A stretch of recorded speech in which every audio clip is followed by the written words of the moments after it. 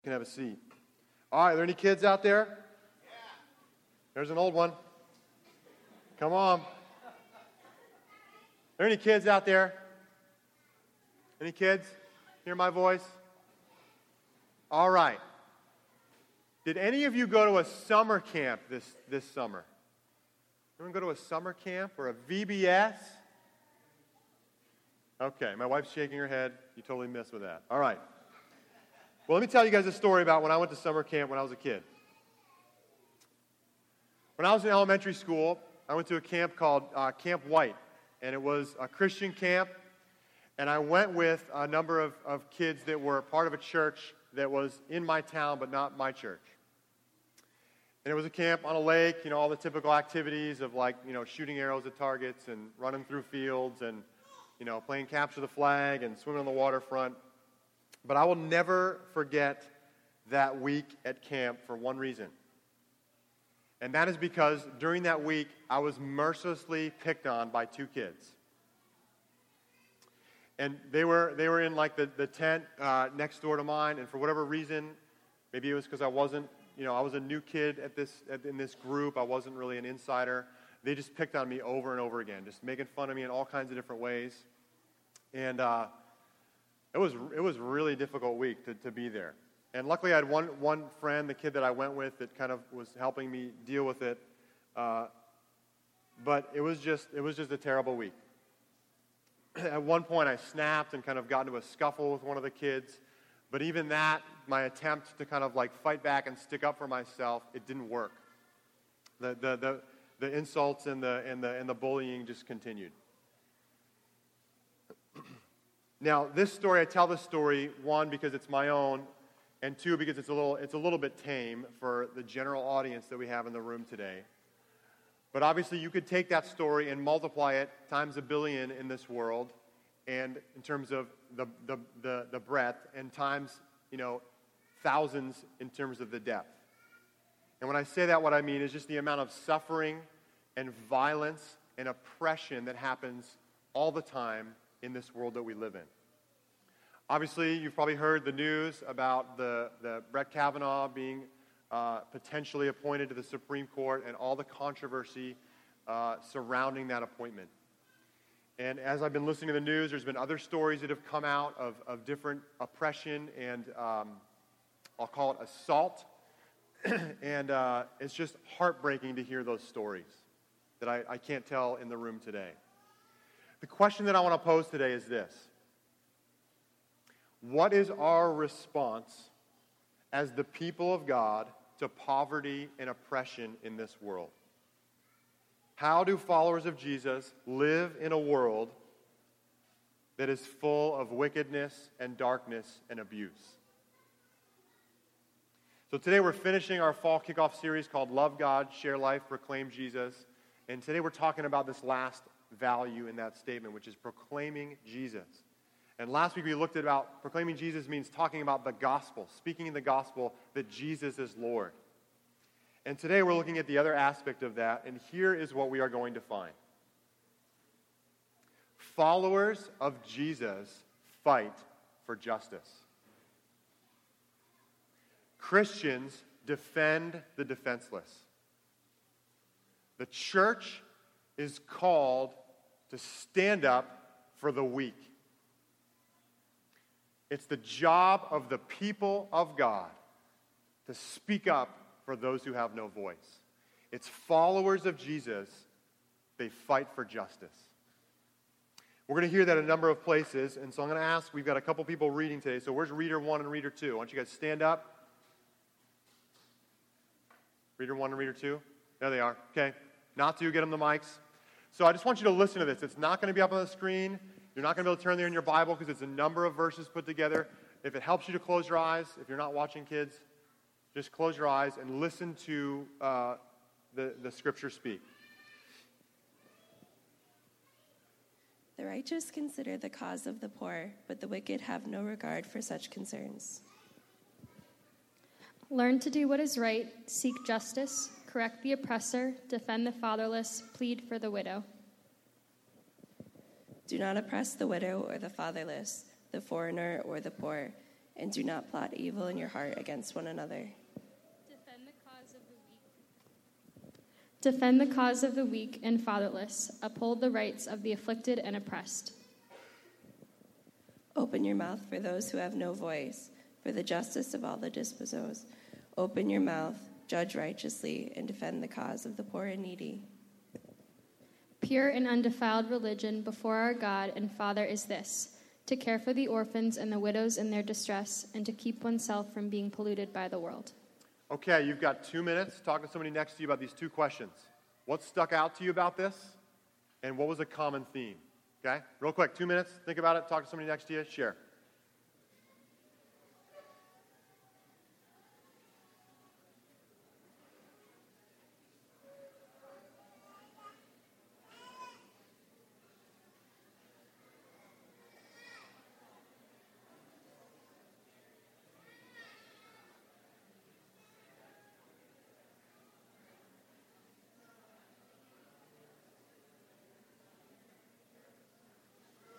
Okay, 1 more minute.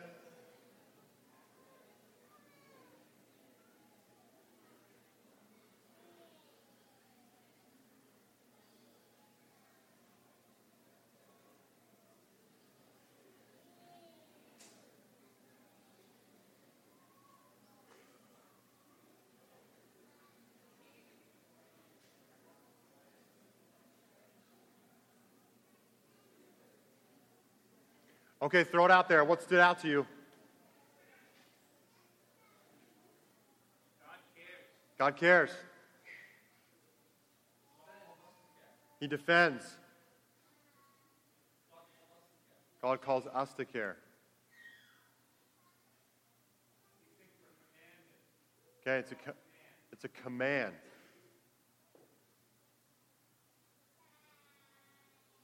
Okay. What are Christians called to do when it comes to poverty and oppression and abuse? Followers of Jesus fight for justice. What's interesting to me as I look at this group of scriptures is the proactive nature of the language. Yes, it's talking about, hey, don't abuse people, don't take advantage, right? Don't oppress, but it's also saying defend, speak up, right? Raise your voice for those that cannot speak for themselves. It's not enough to say, as a follower of Jesus, I'm not oppressing anyone. As the church, we are called to go on the offensive against injustice. Followers of Jesus fight for justice. Christians defend the defenseless. The church releases righteousness into the earth. Now, this is all throughout the Bible. If you look back to the first 5 books of the Old Testament, the Mosaic Law, there is so much in that law that was culturally radical, right? It was establishing ways to keep injustice from happening. They had this thing called the Year of Jubilee. Every 49 years, there would be this Year of Jubilee where all debts would be canceled. Land that had to have sold because of debts or things would be given back to the original owners. It was a year of restoration of property and canceling of debts to liberate people from mistakes even that they had made that led them into poverty. There's the gleaning rules, right? You're not to gather all the harvest from your land, but you're to leave some around the edges. That's what we see Ruth doing in the book of Ruth, right? She's gleaning around Boaz's field. It's a way to provide for the poor so that they would be able to gather food. That whole idea of not charging interest on loans, right? Radical. Absolutely radical idea. But what does it do? It enables people, right, to get out of poverty, to take a loan. Imagine what your mortgage payment would be like if there was no interest. Okay? Yeah, there's a cheer, right? Only one? Come on, guys, right? It's incredible, these incredible laws that God had to lift people out of poverty and to keep oppression from happening. And a common theme over and over in the Old Testament, don't mistreat or take advantage of the foreigner or alien in your land. I am the Lord, is often what he would say. Secondly, the prophets, right? The books in the Old Testament called the prophets. There's a continual rebuke for not keeping these rules. And instead, for obviously falling into idolatry, worshiping other gods, but also a ton about oppressing the poor.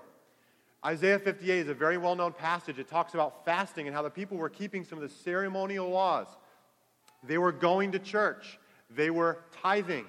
They were meeting in homes, doing all these religious activities, and yet they were oppressing the poor. And God said, that's not the kind of fasting that I've chosen.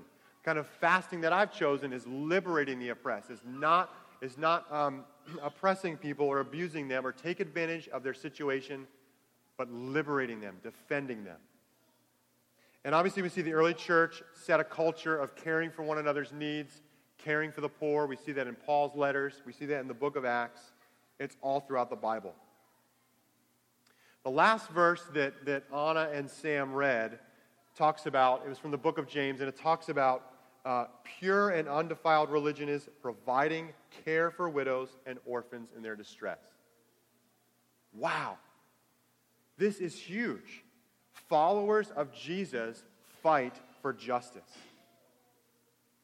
There was a woman in the 19th century who was probably the most famous in that era, black American woman. Her name was Sojourner Truth. Very good. And here's her story. She's kind of known now in the history books for 40 years traveling around, advocating for blacks to be freed, helping them gain land after the Civil War was opened, and also for women's suffrage. So all these different things that she was traveling around just promoting. But here's how she got her start.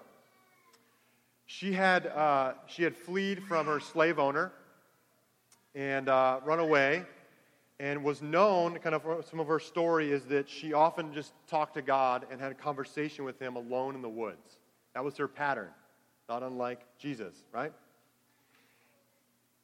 After she had run away, she just kind of felt like she had nowhere to turn, and she considered going back to her slave owner.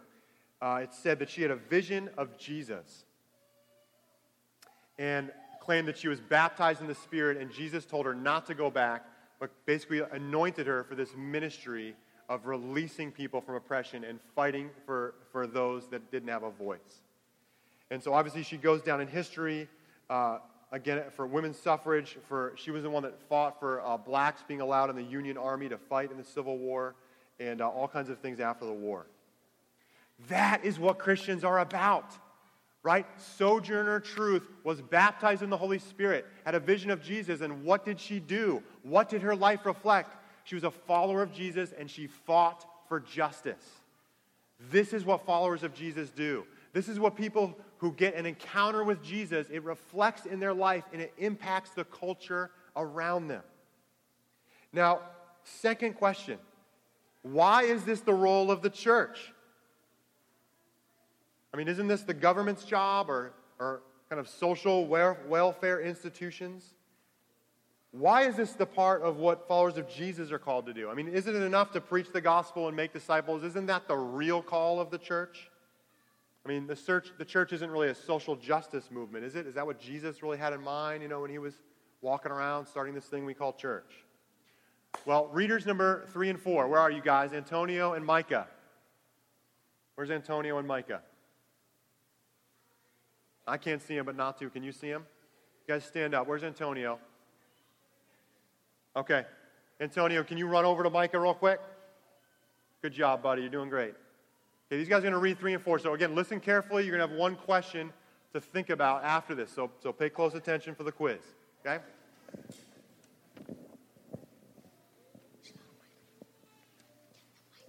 All right, you guys go ahead. For the Lord your God is the God of gods and the Lord of lords, the great God, mighty and awesome, who shows no partiality and accepts no bribes. He executes justice for the fatherless and the widow. He loves the foreigner and gives him food and clothing. A father of the fatherless and a defender of the widows is God in his holy habitation. The Lord protects the sojourners. He sustains the fatherless and the widow, but the ways of the wicked he frustrates. The Lord tears down the house of the proud, but he protects the boundaries of the widow. God sees the trouble of the afflicted. He considers their grief and takes it in hand. Victims commit themselves to him, and he is the helper of the fatherless. Good job, guys. Give me a hand. You guys did great. Thank you, guys. All right, you guys got a minute and a half. What do these passages say about God? What did you notice about God in these passages? What do you learn about God from hearing those? Go. Minute and a half, talk about it.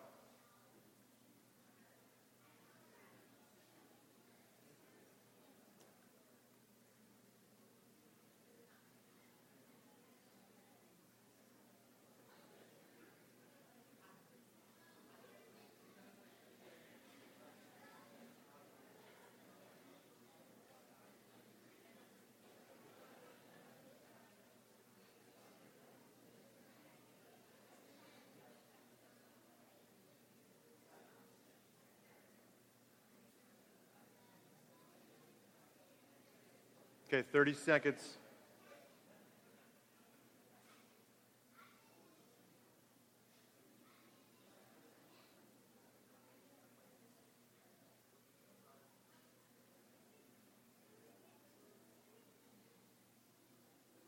Okay, throw it out there if you got one. What does this tell us about God? What did you hear?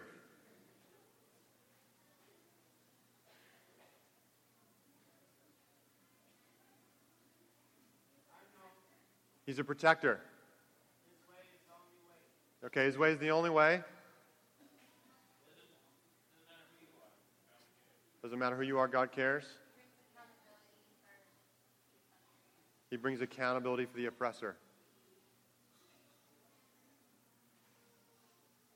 Okay, yep. He wants to be what? A guider. Yes, he wants to guide us. That's good. That's good. So, guys, followers of Jesus fight for justice because God is righteous. Because God is just. Because the heart of God for the world is what is in heaven. Right? Your will be done on earth as it is in heaven. Followers of Jesus fight for justice because God loves the people of this world and wants this world to look like heaven. God is love. He cares about what He has made. His intention for the world was good, and He made it good. Right? This is why we fight for justice, because it's God's heart. It's who He is. Right? He desires the world to reflect heaven. This is the reason that as a follower of Jesus, we fight for justice. It's because it's in God's heart. It's His intention for the world. All right, 2 more readers. This is the last 2 passages. Here's reason number 2. Brian and Mark, why don't you guys stand up? Natu's coming over to give you the mic.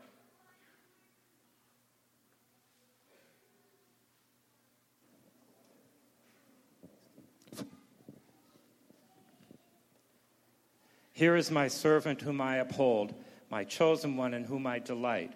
I will put my spirit on him, and he will bring justice to the nations. He will not shout or cry out or raise his voice in the streets. A bruised reed he will not break, and a smoldering wick he will not snuff out. In faithfulness he will bring forth justice. He will not falter or be discouraged till he establishes justice on the earth. In his teaching, the islands will put their hope. Of the increase of his government and peace, there will be no end. He will reign on the throne of David and over his kingdom, to establish and sustain it with justice and righteousness from that time and forevermore. The zeal of the Lord of hosts will accomplish this. Amen. Okay, you got 2 minutes, 2 questions. Go. Who's this talking about? What did you notice? Anything stick out to you?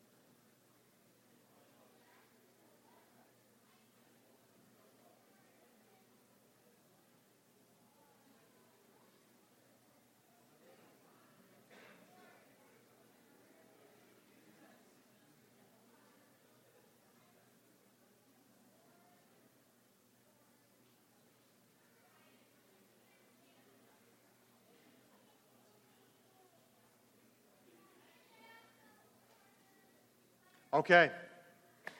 What do you got? Throw it out there. Who's this talking about? It's talking about Jesus. That's right. It's from the book of Isaiah. It's talking about the suffering servant in the book of Isaiah and what he's going to do. And what did you hear that was common about this in these passages?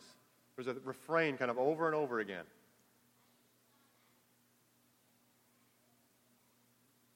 All right. Doesn't oppress. Right? A bruised reed he will not break. Smoldering will not stuff out. Harbor's theme verse.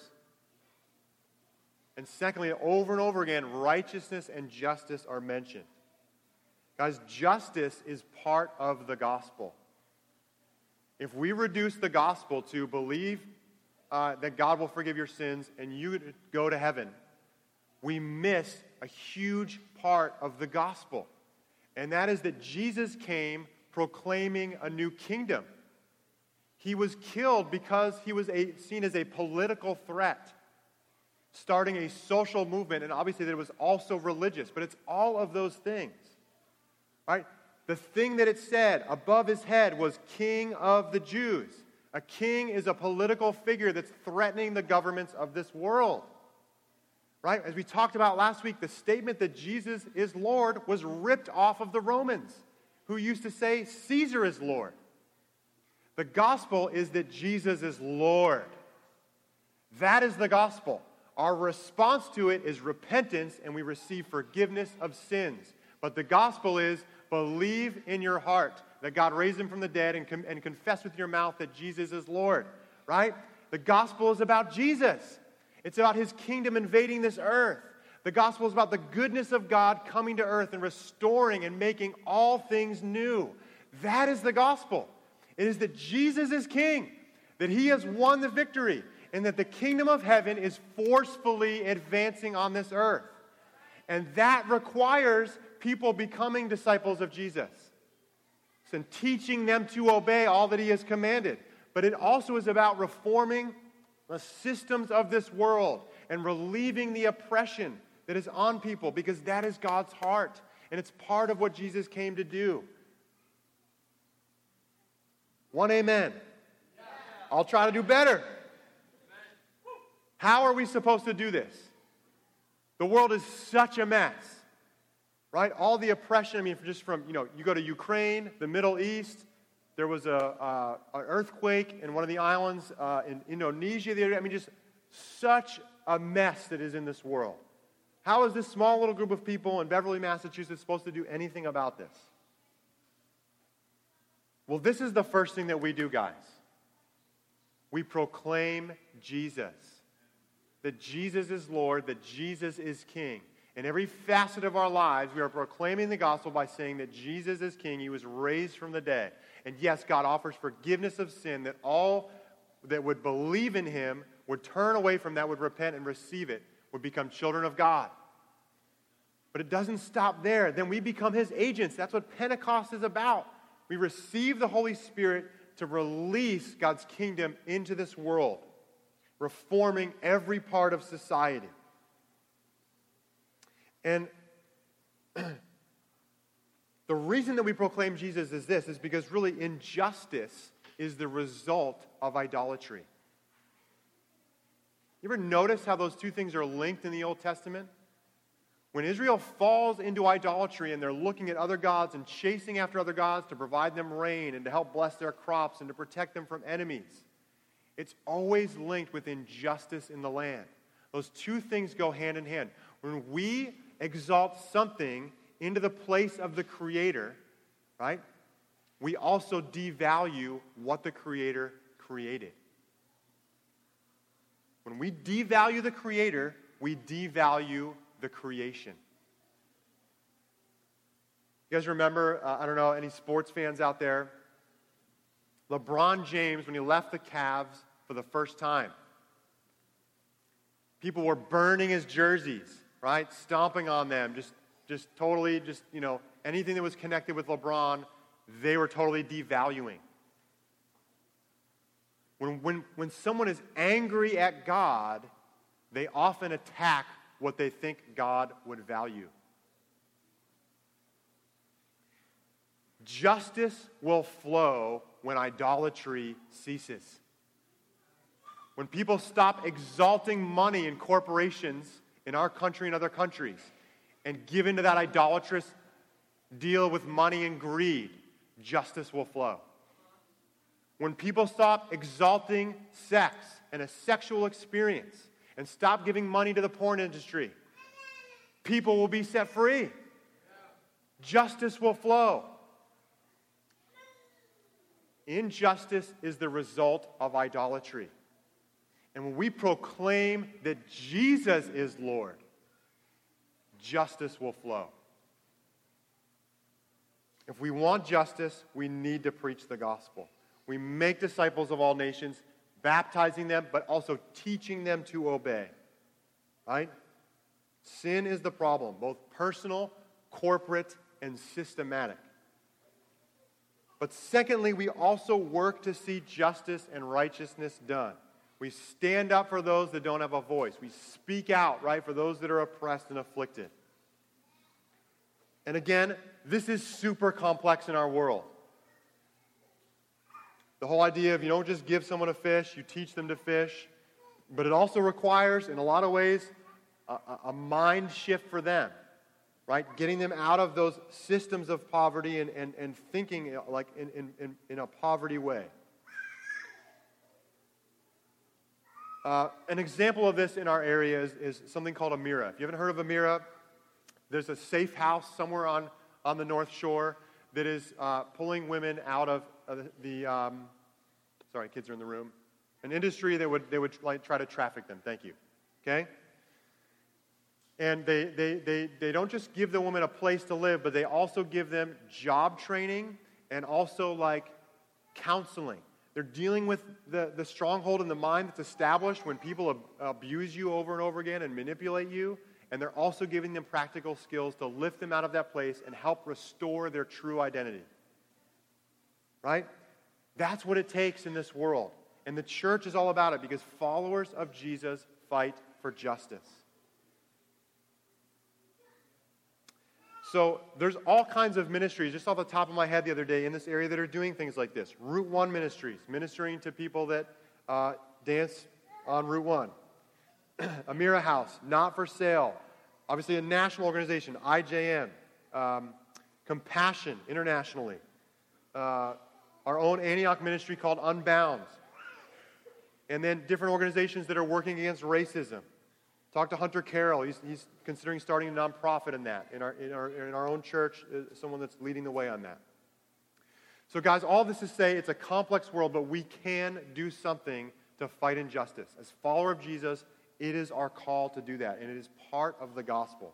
So let's get real practical right now, okay? Here's 3 steps you could take with our church to do something about fighting against injustice.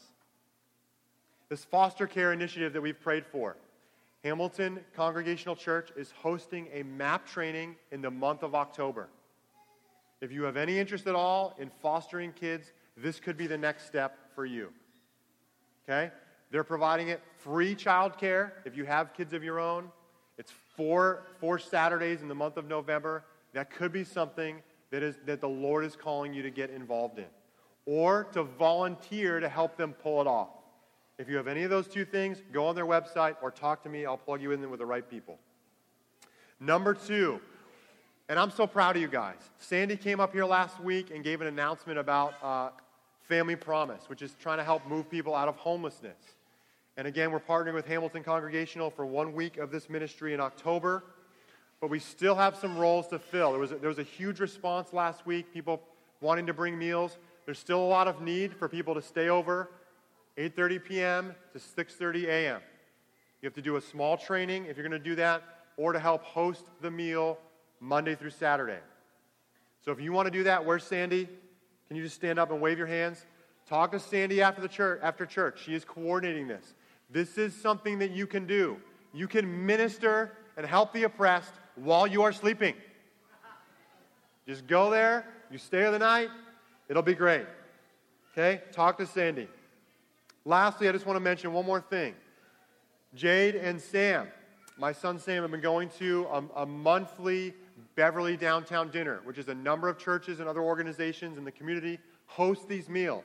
We've been invited to take one over for someone 6 times a year, but we would need a team of people to do that. If you have an interest in hosting a meal, it would be once every other month with a team of people and meeting some people in our community that would come and it would help them out to have a meal. It's an amazing ministry. Kids can be involved. Talk to my wife or talk to me about maybe doing that. Okay, we're not stepping forward until we have a team. So guys, followers of Jesus, fight for justice. Amen?